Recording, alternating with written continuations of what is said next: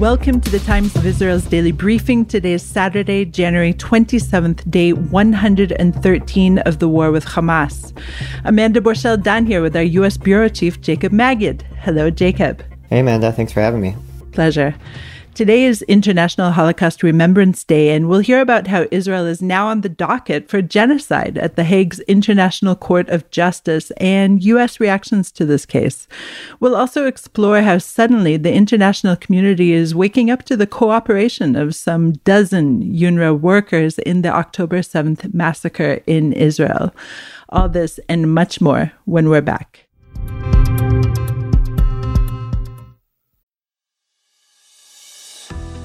Do you or your clients have a commercial collection matter that's going nowhere?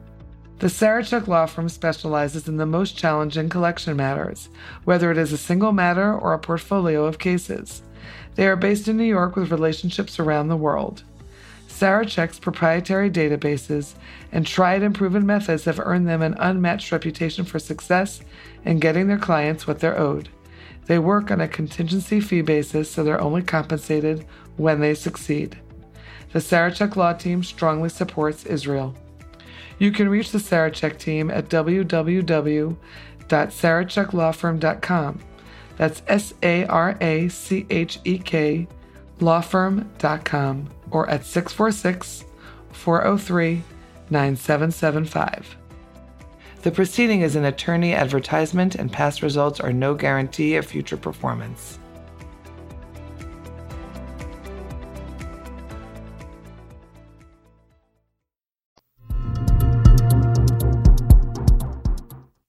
First, some headlines. Yemen's Houthi rebels launched a missile Friday at a U.S. warship patrolling the Gulf of Aden, forcing it to shoot down the projectile and struck a British vessel as their aggressive attacks on maritime traffic continue. Today, Yemen's internationally recognized government says defensive U.S. and British strikes on the Houthi rebels aren't enough and called for U.S. and Saudi support to eliminate their ability to stage attacks on the Red Sea shipping. Rocket sirens have been sounded this afternoon throughout northern Israel, and one rocket was fired from the Gaza Strip at the southern city of Sderot. The IDF says intensive fighting continues in southern Gaza's Khan Yunis, and the Hamas-run Gaza Health Ministry says 174 Palestinians have been killed in fighting in the Strip in the past 24 hours, bringing the death toll since the start of the war to 26,257. These figures cannot be independently verified and are believed to include both civilians and Hamas members killed in Gaza, including as consequence of terror group's own rocket misfires. Today, German Chancellor Olaf Scholz called on all citizens to defend Germany's democracy and fight anti-Semitism as the country marks the 79th anniversary of the liberation of the Nazi death camp Auschwitz during World War II. Also marking International Holocaust Remembrance Day, U.S. President Joe Biden warned against an alarming rise in anti-Semitism after Hamas's October 7th terror onslaught, along with efforts by some parties to minimize what happened that day. So what did Biden say, Jacob? Yeah, so these statements that the president issues each year are largely similar. I think the unique part in this statement, as you just mentioned, was this highlighting of October 7th, that he said that we must also forcefully push back against attempts to ignore, deny, distort, and revise history. This includes Holocaust denialism and efforts to minimize the horrors that Hamas perpetrated on October 7th. So this decision to include the October 7th massacres in its statement was something that's unique, and I think is clearly shows that the administration is trying to take this seriously, that it's not only looking at the Holocaust through a past lens, but also through a modern day lens, and trying to apply the lessons to what we've been seeing in recent months. Now, ironically, the day before the world marked the genocide of the Jews and the Holocaust, the International Court of Justice ruled yesterday that at least some of Israel's actions in the Gaza Strip during the ongoing war against Hamas could fall within the terms of the Genocide Convention, and said it must therefore take a series of preventative measures. We'll dive into the case more deeply during the week, but what kinds of reactions are we hearing to this ruling, Jacob? So most of the countries who are more supportive of the Palestinian cause, be it Turkey, Qatar, obviously the Palestinian Authority, and Hamas itself, and then Spain as well, were very welcoming of this ruling. Obviously, it didn't go as far as they wanted. A lot of these countries were hoping that, or of course South Africa was hoping that there would be this immediate injunction for a ceasefire, which is not what the court decided to do. However, I think because it really put this issue on the agenda and said that there are plausibility to the allegation that Israel's committing genocide, I think that was a major victory for South Africa and for these countries that are looking to advance this case. So they definitely celebrated the ruling. On the other hand, you had the United States, which took a more measured approach, basically saying that it stands by its assertion that the genocide accusation is unfounded, as it put it. And then it made a point of highlighting certain aspects of the ruling that it agreed with. That is that the ruling did not call for an immediate ceasefire. It didn't make a specific finding regarding genocide. It kind of put that decision off. And then it called for the unconditional release of the hostages. So those were things that the U.S. was able to get behind. The U.S. says that the ruling is consistent also with its view that Israel has a right to ensure October 7th doesn't happen again. And it's just a question of how it goes about doing that, which is what the U.S. says often. Then it notes that the court took issue with the civilian casualties in Gaza and the lack of humanitarian aid, and incendiary comments made by various ministers, or even President Isaac Herzog. And the U.S. says, look, we too have been pushing on Israel on these issues, and we agree that the court took these seriously as well. So those are the kind of the various responses. You also had some folks in the EU statement, and also Germany, actually, who came out and made this third-party decision to join the case on Israel's side, but it did say in its response to this initial ruling, along with the EU, that Israel has an obligation to abide by its findings and its orders. So some pretty significant takeaways. I think beyond that, this was basically a yellow card for Israel. It wasn't the worst result that it was seeking. Again, this call for an immediate ceasefire, which Israel was really concerned about getting, even though there's not clear how enforceable that would have been. But it definitely still, because it moves forward with this case, basically is this yellow card that Israel is going to have to be much more careful about how it prosecutes this war. I spoke with an Israeli official over the weekend who admitted that part of the reason that Israel decided to scale back in its fighting to this lower intensity fighting had to do with international pressure. Now, obviously, this is mainly international pressure from the U.S., but it's broader. And I think this ruling is going to have an impact, even if this case isn't actually decided for years from now. I think it's also a bit of a diplomatic failure that it got this far. Of course, there's clear bias against Israel that other countries are not facing, and that these comments made by ministers and the president some of them are clearly referring to Hamas and not all Palestinians in Gaza when they're talking about who we're going to pursue in prosecuting this war. But a lot of them were also made in the heat in the moment, and you can understand it, but these are leaders that have responsibility and need to be more careful in the way that they choose their words publicly, knowing that the world is very much watching. I think it was definitely smart for Israel to cooperate with this decision, with this case. There was a debate of whether to even send a team, but they chose to do so, and I think it likely prevented this worst case scenario of an immediate ceasefire because the court saw that Israel's taking these allegations seriously. And it was also, I think it helped this case to have Aaron Barak there, this former Supreme Court president who was very much harangued by Prime Minister Netanyahu's camp for years, but was relied upon to take part in this decision and influence the panel. And he voted with the majority on urging Israel to take measures against incitement by its lawmakers, and also to boost humanitarian aid into Gaza. So that's the case and the response in a nutshell. Jacob, thank you so much for that update. We'll go to a short break.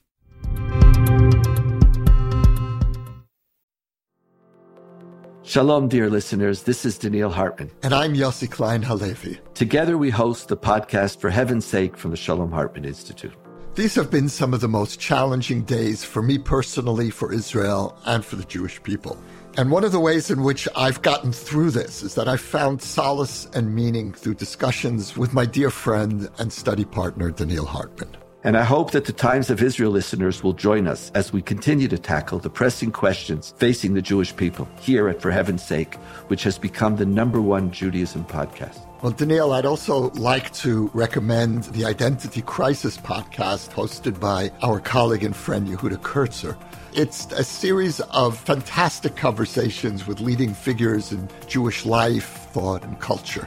You know, for decades, the Hartman Institute has been a preeminent destination for Jewish ideas and learning. Now you can access Hartman ideas on these chart-topping podcasts at shalomhartman.org/podcasts or wherever you listen to podcasts. We feel privileged to help guide you through these challenging and even unsettling times.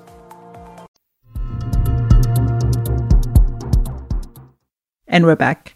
Yesterday, the UN Agency for Palestinian Refugees said it had sacked several employees accused by Israel of involvement in Hamas's unprecedented October 7th attack on the southern communities. The accusation also prompted the United States to suspend funding to the organizations, and since then, several other countries have followed suit. So tell us more about the specifics of the case first, Jacob. So the details that we have are a little limited. I can say I spoke with an Israeli official on Friday who said that basically the Shin Bet and the IDF passed along intelligence to UNWRA several weeks ago, or to the UN several weeks ago, that revealed details, I think some footage. It was a whole trove of evidence that they said tying employees to active participation in the October 7th terror onslaught, and also the use of UNWRA vehicles and UNWRA sites that helped perpetrate the attack. So some very damning evidence, clearly, because UNWRA took the step on Friday to announce that it was opening this investigation, sacking what it said was several employees. We learned from the U.S. response that there are 12 who are under suspicion of taking a part in the attack. So we would assume that those 12 are the ones that were fired. That's what is meant by several. And the UN also has launched this independent review of UNWRA that the U.S. also praised.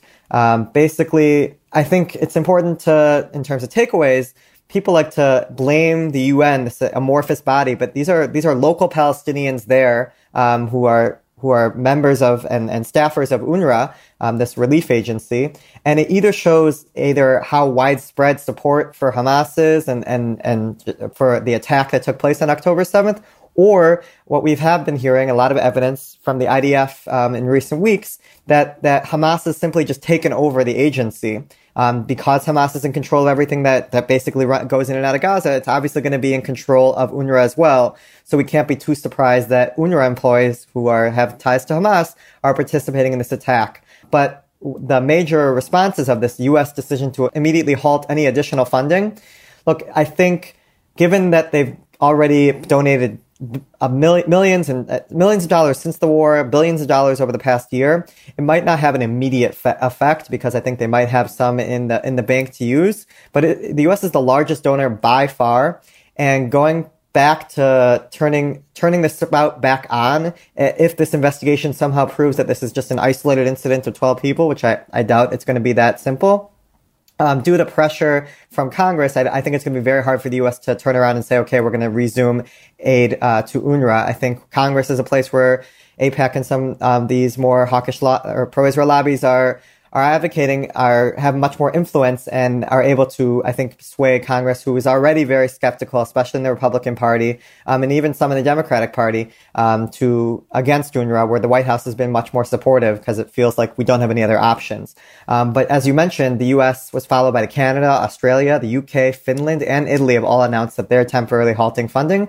So this is a major, major issue if we're trying to think about what's going to happen in terms of services for Palestinians, aid in Gaza. There might not be an address months down the line until if UNRWA runs out of money.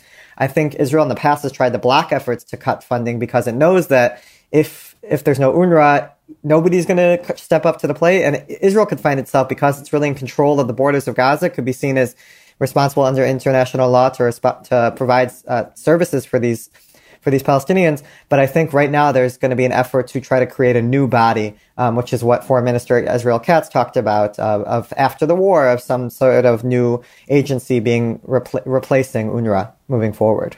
This is hardly the first time that Israel is in conflict with this agency, in specifically UNWRA. And of course, the relationship between Israel and the United Nations is always fraught. Hamas leadership has often cited the United Nations as the body that is charged with taking care of its citizens, not the Hamas leadership itself. And so doesn't that kind of also play into this idea that Hamas is so embedded in this organization that they just feel like it's the arm of Hamas that brings the aid to the people? Yeah, I think they see that there's a lot of sympathy from the staffers of the agency, and they've been able to use them as pawns. The ones abroad are able to be used as pawns, and the ones on the ground are just either affiliated with Hamas or actual Hamas fighters. Or, look, to be fair, the agency says that it's investigated every allegation in the past and taken measures when it finds that there are actually connections, that when its facilities and sites are being used in terror attacks or to store rockets or missiles, which has been found time and again. But look, if, as you mentioned, it keeps happening so often. Clearly, it shows the extent that Hamas has embedded itself into all agencies, all infrastructure in Gaza over the past 12 years. The previous time that the United Nations condemned Israel, there was talk of this person, this leader who was supposed to be coordinating the humanitarian aid. Did anything at all move forward with that? Yeah, so it's Sigrid Kaag, who is a former foreign minister in Europe, and she has taken up her position in recent weeks. She's supposed to actually this week be providing to the UN Security Council her first report on the humanitarian situation. I spoke with an Israeli official who said that they're actually quite happy with working with her so far, that she has experience on the Israel-Lebanon issue, trying to combat Hezbollah's presence on the border, and that she's not looking to kind of do her own thing, that there's a recognition that we already have a lot of cooks in the kitchen, and that the goal that she sees her goal is simply streamlining aid activity and moving that forward. And there's been a lot of cooperation so far, but the proof is in the pudding, and we'll see in terms of her report on this week of how she sees the situation, what she recommends in terms of whether we think that she's an actually beneficial actor for Israel and for the humanitarian situation in Gaza. Okay, we'll check back next Shabbat, next Saturday. A senior United Arab Emirates official warned Wednesday that a dragged-out war in Gaza risks turning Abu Dhabi's nascent relations with Israel into a, quote, cold peace. And this warning appeared to be the sternest that Israel has received since the war's outbreak from any of its Abraham Accord partners. To remind listeners, that's the UAE, Bahrain, and Morocco, which normalized relations with Jerusalem less than 4 years ago. So, Jacob, you spoke with an unnamed official. Tell us what this person said. Yeah, so I can say it was a very senior Emirati official. I can't go any further than that, but basically it was pretty surprising to hear out of all the three countries that you mentioned, the UAE, it seems like it's been the warmest peace that Israel's had out of all the different Abraham Accords countries. There's been celebrations for every first flight, first this, first that. I think there's a lot of excitement about the relationship that Israel has with the UAE. We've had $5 billion in trade over the past 3 years and 1 million Israeli tourists to the UAE. So that's a total game changer. It's not like anything we're seeing with Bahrain. To a degree, Morocco is moving in that direction in terms of tourism. But with the war, I think that's obviously taken a hit as well. But the UAE has really stood apart in terms of the economic cooperation and the people-to-people ties, at least Israel going to the UAE. And so for this official to say that, look, the longer the war goes on, the more isolated Israel will be, and that even warm peace that we have could eventually turn into cold peace, was, I think, should spark some alarm bells in Jerusalem in terms of how it's thinking about trying to manage its ties with its Arab neighbors. That, on the one hand, this comment shows that they're not considering really severing ties completely, but they could make them look like what we have with Egypt and Jordan, where they're very cold pieces, that they're only at the government level and nothing really trickling down much below. Obviously, Israelis enjoy to go to Sinai, but that's basically the extent of Israeli travel to Egypt. We're not seeing Israelis go to Cairo. That's not very common at all. And there are a lot of people that would say it's not safe enough. And for Jordan, the same thing as well. There's not a people-to-people tie between Jordan. And we saw, of course, this week, this disgusting restaurant that was opening up, a falafel chain that's named October 7th. So that kind of shows the level of animosity towards Israel and Jordan and Egypt. So I think there should be a lot of concern based off of this remark by the Emirati official. I think he did say privately that basically, we're not asking for an immediate ceasefire. We at least privately. I think publicly they have this role at the UN that they need to represent the Arab bloc, and that's why they speak a little bit more firmly there. But privately saying, we're just talking about, we want you to prosecute this war differently and talk about the day after and work with us. We're willing to work with you about the reconstruction of Gaza and boosting maybe the Palestinian Authority. That's something that's in everyone's interest. To have a more moderate body functioning there, a reformed Palestinian Authority. But this feeling that there's no willingness to cooperate with that there's no talk, that obviously the UAE also would like to see some sort of two-state solution, so it can put this issue to bed, that if Israel's not willing to cooperate on this, that there's this feeling that the prosecution of the war is not being done in a fair way, that you can argue that you're protecting civilians, but when the numbers are so high and that over nearly 2 million have been displaced, it's not something that the UAE thinks is justifiable. So I think it's something definitely to watch for. I think that this UAE official said that when we're talking about, we made the strategic decision that all these countries have made these strategic decisions to make ties with Israel. We're not going to likely sever them over a certain death count. But the one thing that a couple officials I spoke with did say is that the one game changer would be if there's this mass displacement, if there's a real move by Israel to displace Palestinians. That is when we could see not just a cold peace, but a severing of ties. And I think that's why Netanyahu a few weeks ago made a point of saying, okay, I know there's a lot of ministers in my government who are talking about this, but actually it's not our policy. Jacob, thank you so much for this update and all others. Thanks for having me. Thanks for listening to the Times of Israel's Daily Briefing. Please check out another installment tomorrow. This episode was produced by the Podwaves. If you have any questions about this or any other episode, please drop us an email at podcast@timesofisrael.com. Until tomorrow, shalom.